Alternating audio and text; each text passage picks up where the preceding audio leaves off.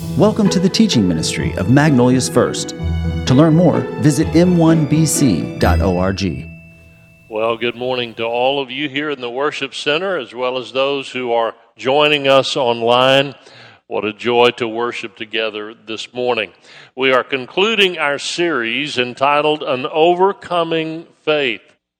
And we've been talking about facing uncertainty without fear. And we've sought to give you 3 words of encouragement in this series. In week 1, the word was confident. Be confident. Believe in God's sovereignty. And that's really what our faith is built on. And we said in that first week's message, God will not allow anything to happen to His world or His people that He has not already planned to use for His purpose. We can be confident in our sovereign God, no matter what's going on around us in our nation or in our private lives. We can have confidence in our sovereign God. And then last week we talked about be persuasive. Be persuasive. Maintain your convictions with grace. And our big idea last week was live so that people will listen to the gospel. Live so that people will listen to that old story that Sally sang so beautifully about. And to do that, we need to not consider people who are far from Christ and think and act differently than we think and act as enemies. But instead, we need to think of them and see them as people who God loves, people for whom Jesus died, people that we should try to find common ground with, no matter how many differences we might have, to try to find some common ground to befriend them for the sake of the gospel and the sake of their soul. So be persuasive. Maintain your convictions with grace. And so today we conclude the series as we together are facing 2021, which is indeed a year of uncertainty. There's so many things as we look around us that could pull us into fear. But our word today is be courageous. Be courageous. Let faith extinguish your fear. I saw a story in the news this week that at the San Diego Zoo, 2 gorillas had tested positive for COVID. And the question came to my mind, who was brave enough to stick that COVID test swab up that gorilla's nose? I mean, really, if you've had that test, anybody out there, it feels like they're poking on your brain. Who thought it was a good idea to do that to a gorilla? But you have to admit, that took courage, right? But the courage we're talking about today is an entirely different kind of courage. It's the kind of courage that is based upon our faith in God. Faith is the antithesis of fear. Faith instills courage in the heart and life of the Christ follower. Or as our big idea puts it, faith can turn your fear into courage. And the story that we're going to see today is of 3 young men who had every earthly reason to fear. But instead, they trusted in the God of heaven with extraordinary and inspiring courage. So if you have your Bible with you, and I hope you do, both here in the worship center and at home, open it to the Old Testament book of Daniel. And we'll look at a few verses in Daniel chapter 1, and then our story will unfold from Daniel chapter 3. So while you're finding the book of Daniel, let me give you some historical context. As the book of Daniel opens, it's about 605 BC. And the holy city of Jerusalem is in ruins, because the nation and the city and the government and the people of Israel have been defeated and conquered by a pagan king. And it's an era in which faith in God for them was more important than ever. So if you found it, read with me. If not, follow along on the screen as our scripture text, as always, will be from the New Living Translation. We'll begin with Daniel chapter 1, verse 1. During the 3rd year of King Jehoiakim's reign in Judah, King Nebuchadnezzar of Babylon came to Jerusalem and besieged it. The Lord gave him victory over King Jehoiakim of Judah and permitted him to take some of the sacred objects from the temple of God. So Nebuchadnezzar took them back to the land of Babylonia and placed them in the treasure house of his little g God. As you see this, Nebuchadnezzar thought that he was the most powerful force in the world. He didn't realize that he was just a pawn in the hands of our sovereign God. I don't want you to miss what it said in verse 2. The Lord gave him victory over King Jehoiakim. The Lord permitted him to take some of the sacred objects from the temple. Nebuchadnezzar didn't do a single thing that our God had not permitted and planned and ordained for him to do for his purpose. You see, this is how our God works.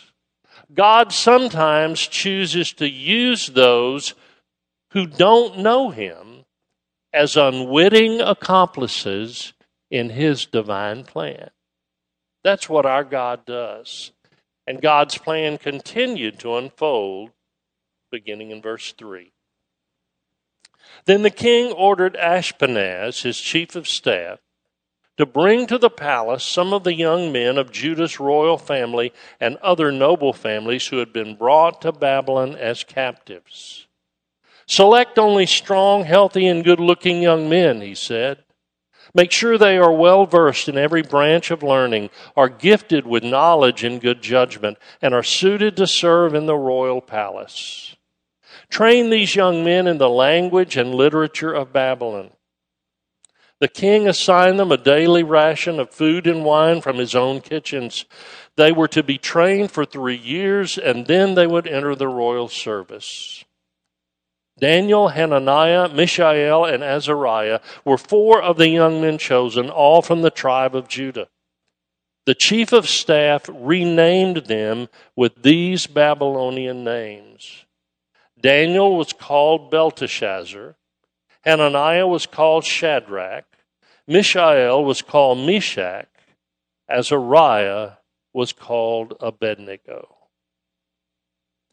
By the way, here's what I think is a timely truth that we observe from this story. If you are ever worried about who is in power, remind yourself that your God is not worried. In fact, he's not worried at all, not in the least. If God can use a pagan king like Nebuchadnezzar, and he can use any leader he chooses, and he will, whether they know it or not. You see, at this point in the story, Nebuchadnezzar wasn't concerned about being used by God. It wasn't in his mind. It wasn't even on his radar. He only wanted to exalt himself, and he used his kingdom's wealth to do it. Pick up the narrative now in the 3rd chapter of Daniel, verse 1. King Nebuchadnezzar made a gold statue 90 feet tall and 9 feet wide and set it up on the plain of Dura in the province of Babylon. Then he sent messages to the high officers, officials, governors, advisors, treasurers, judges, magistrates, and all the provincial officials to come to the dedication of the statue he had set up. So all these officials came and stood before the statue King Nebuchadnezzar had set up. Then a herald shouted out, "People of all races and nations and languages, listen to the king's command. When you hear the sound of the horn, flute, zither, lyre, harp, pipes, and other musical instruments, bow to the ground to worship King Nebuchadnezzar's gold statue. Anyone who refuses to obey will immediately be thrown into a blazing furnace. But not everyone obeyed. You see, there was a line drawn here.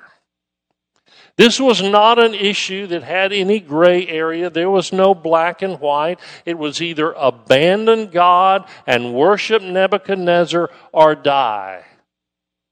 But not everyone did. In fact, those 3 young Jews refused to do so, and the officials immediately took the news to Nebuchadnezzar. Pick it up with verse 12. They said to the king, "But there are some Jews, Shadrach, Meshach, and Abednego, whom you have put in charge of the province of Babylon. They pay no attention to you, your majesty. They refuse to serve your gods and do not worship the gold statue you have set up." You see, these Babylonian officials knew exactly what they were doing. They resented and hated these gifted young Jews who had taken leadership positions that these officials wanted for themselves, and they saw this as their opportunity to take them out. And so they played it up big to Nebuchadnezzar, counting on the king making good on his threat. And he did. Verse 13. Then Nebuchadnezzar flew into a rage and ordered that Shadrach, Meshach, and Abednego be brought before him. Let's just stop for a moment and find a lesson for us today. Here's the lesson. Taking a stand for the Lord will sometimes be met with resistance or even hostility. We'd like to think if we do what is right before God, people would applaud us and appreciate us. But more and more, as our culture becomes increasingly secularized and hostile toward the things of God, the cost is going to become greater and greater to take a stand for Him. It was true in their day, and it's true in our day. And today, if you take a stand for protecting the unborn, or the biblical model of marriage and family, or compassionate care for the poor that demands responsibility and prohibits entitlement, or whatever biblical issue you would want to choose, if you take a stand for what is right before God, you and I may not get thrown in a furnace, but we will certainly be met with resentment or scorn or ridicule or rejection. And it's possible we may be portrayed as bigoted, hateful, evil people, even though we're taking a stand for what is right before God. Well, for Shadrach, Meshach, and Abednego, it was more than just words of opposition. Their very lives were at stake as they confronted King Nebuchadnezzar. Pick it up in the middle or the end of verse 13. When they were brought in, Nebuchadnezzar said to them, "Is it true, Shadrach, Meshach, and Abednego, that you refuse to serve my gods or to worship the gold statue I have set up? I will give you one more chance to bow down and worship this statue I have made when you hear the sound of the musical instruments. But if you refuse, you will be thrown immediately into the blazing furnace. And then what God will be able to rescue you from my power?" Nebuchadnezzar believed that he held their lives in his hand. Shadrach, Meshach, and Abednego believed that their lives were in God's hands. Verse 16, Shadrach, Meshach, and Abednego replied, "O Nebuchadnezzar, we do not need to defend ourselves before you. If we are thrown into the blazing furnace, the God whom we serve is able to save us. He will rescue us from your power, your majesty. But even if he doesn't, we want to make it clear to you, Your Majesty, that we will never serve your gods or worship the gold statue you have set up. Now, here's something I want you to notice. Their response to Nebuchadnezzar was not with threatening words. They didn't call him names. You pagan king, you think your furnace is hot. Wait till you get to hell. He didn't. None of those kind of words. Instead, they spoke to him with respect, Your Majesty. And yet, there was no negotiation. There was no wavering. They left no doubt where they stood. And here's the lesson we take from that. Always speak the truth with grace, but never with compromise. Always speak the truth with grace, but never compromise. Nebuchadnezzar thought he had the power to show everyone what would happen if anyone dared to defy him and refuse to worship him. Verse 19, Nebuchadnezzar was so furious with Shadrach, Meshach, and Abednego that his face became distorted with rage. He commanded that the furnace be heated 7 times hotter than usual. Then he ordered some of the strongest men in his army to bind Shadrach, Meshach, and Abednego and throw them into the blazing furnace. So they tied them up and threw them into the furnace, fully dressed in their pants, turbans, robes, and other garments. And if we took the time to read the next verses, you'll find that the furnace was so hot that it killed the soldiers that threw Shadrach, Meshach, and Abednego in. But it didn't kill them because they were not alone. Look at verse 24. But suddenly Nebuchadnezzar jumped up in amazement and exclaimed to his advisors, "Didn't we tie up 3 men and throw them into the furnace?" "Yes, Your Majesty, we certainly did," they replied. "Look," King Nebuchadnezzar shouted, "I see 4 men, unbound, walking around in the fire unharmed. And the 4th looks like a god." Biblical scholars have debated through the years whether this was an angel of the Lord or if this was indeed the pre-incarnate Christ himself. Well, I don't know that I have an answer to that, but here's what I do know. Whichever one was the case, here's what we can take from that for us. When we suffer because we've done what is right for the Lord, we can be sure He is with us. He was with them and He is with us, even if we are in the fire. Verse 26. Then Nebuchadnezzar came as close as he could to the door of the flaming furnace and shouted, "Shadrach, Meshach, and Abednego, servants of the Most High God, come out, come here." I mean, can you just capture the drama of that in your mind? Can you imagine that pagan king, feeling the blazing heat from the furnace that was so hot that it had killed his soldiers, and yet seeing those 3 young Jews in there unharmed along with 1 more?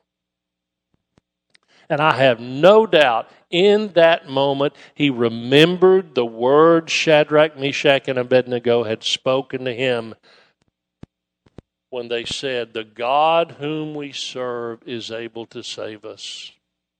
He will rescue us." The end of verse 26. Shadrach, Meshach, and Abednego stepped out of the fire. Then the high officers, officials, governors, and advisors crowded around them and saw that the fire had not touched them. Not a hair on their heads were singed, and their clothing was not scorched. They didn't even smell of smoke. These 3 young men had faith in their God instead of fear in their circumstances.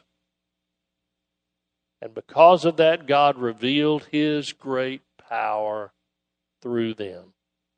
Even a pagan king had to acknowledge and applaud their faith and their courage and to praise their God.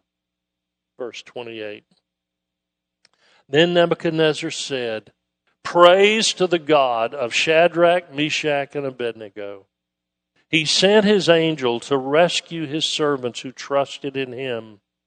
They defied the king's command and were willing to die rather than serve or worship any god except their own God." And he didn't stop there. Verse 29. "Therefore," Nebuchadnezzar said, "I make this decree. If any people, whatever their race or nation or language, speak a word against the God of Shadrach, Meshach, and Abednego, they will be torn limb from limb, and their houses will be turned into heaps of rubble. There is no other God who can rescue like this." We're not told if Nebuchadnezzar ever fully put his faith and trust in the God of Shadrach, Meshach, and Abednego, but he could not deny that their God was real, and he was powerful, and he was faithful to those who trusted in him. And here's what I want us to take from this story. If we will be Christ followers who live with faith and not fear, if we will live and love and act toward all people like Jesus, we too will win the attention and the admiration of those who don't know him, and maybe it will be a step toward their trusting in our Savior too. We conclude the story with verse 30. Then the king promoted Shadrach, Meshach, and Abednego to even higher positions in the province of Babylon. Living with courage mattered for them, and it matters for us. When unbelievers see evidence of God's presence and power in our lives, it will have an impact on them for Christ. So I want to wrap up this series and leave you with 3 challenges, our next steps. Number 1, don't be discouraged if God's plan is unfolding differently than you thought it would. Boy, isn't that the truth for all of us? Don't be discouraged if God's plan is unfolding differently than you thought it would. Take courage in Him. Whether we can see or understand what God is doing, we serve a sovereign God who is in control. All things, all people, all leaders, our nation, our world is in His hand. And He will accomplish His purpose. So don't be discouraged. Take courage. Number 2. When you're called on to take a stand for what is right for the Lord, do so with grace and courage. More and more, we're going to be confronted with ideas and philosophies and actions that are unbiblical. They're contrary to the teaching of Scripture. More and more, we're going to be called on to take a stand. And when we do, we must not be obstinate or ugly or condescending or self-righteous. We must be filled with grace, but without compromise. We must speak the truth in love and trust in God. One more. When you're in a situation from which you see no way out, when you're in the fire, reject fear and embrace faith and courage. Listen, if He can rescue Shadrach, Meshach, and Abednego from the furnace, He can rescue us. There is no safer place to be than faithfully following the Lord. So have faith, because faith can turn your fear into courage. Let's pray together. Lord, help us to be people of faith. Help us to believe, not just give lip service to, but truly believe that you are indeed a sovereign God who has all things under control. That your plan is unfolding just as you knew it would. And that even when there are leaders who don't know you and think they have the power, Lord, help us to remember that you are the one who has the power. You are the one who is in control. Our sense of security and confidence is not in any human leader. It is in you. So help us to trust you. Help us to have faith. And because of our faith, to be people of courage. Thank you for the people of God. I pray that you would hold them up with your mighty right hand in these days ahead. In Jesus' name we pray. Amen. Thanks, everybody. Have a great week.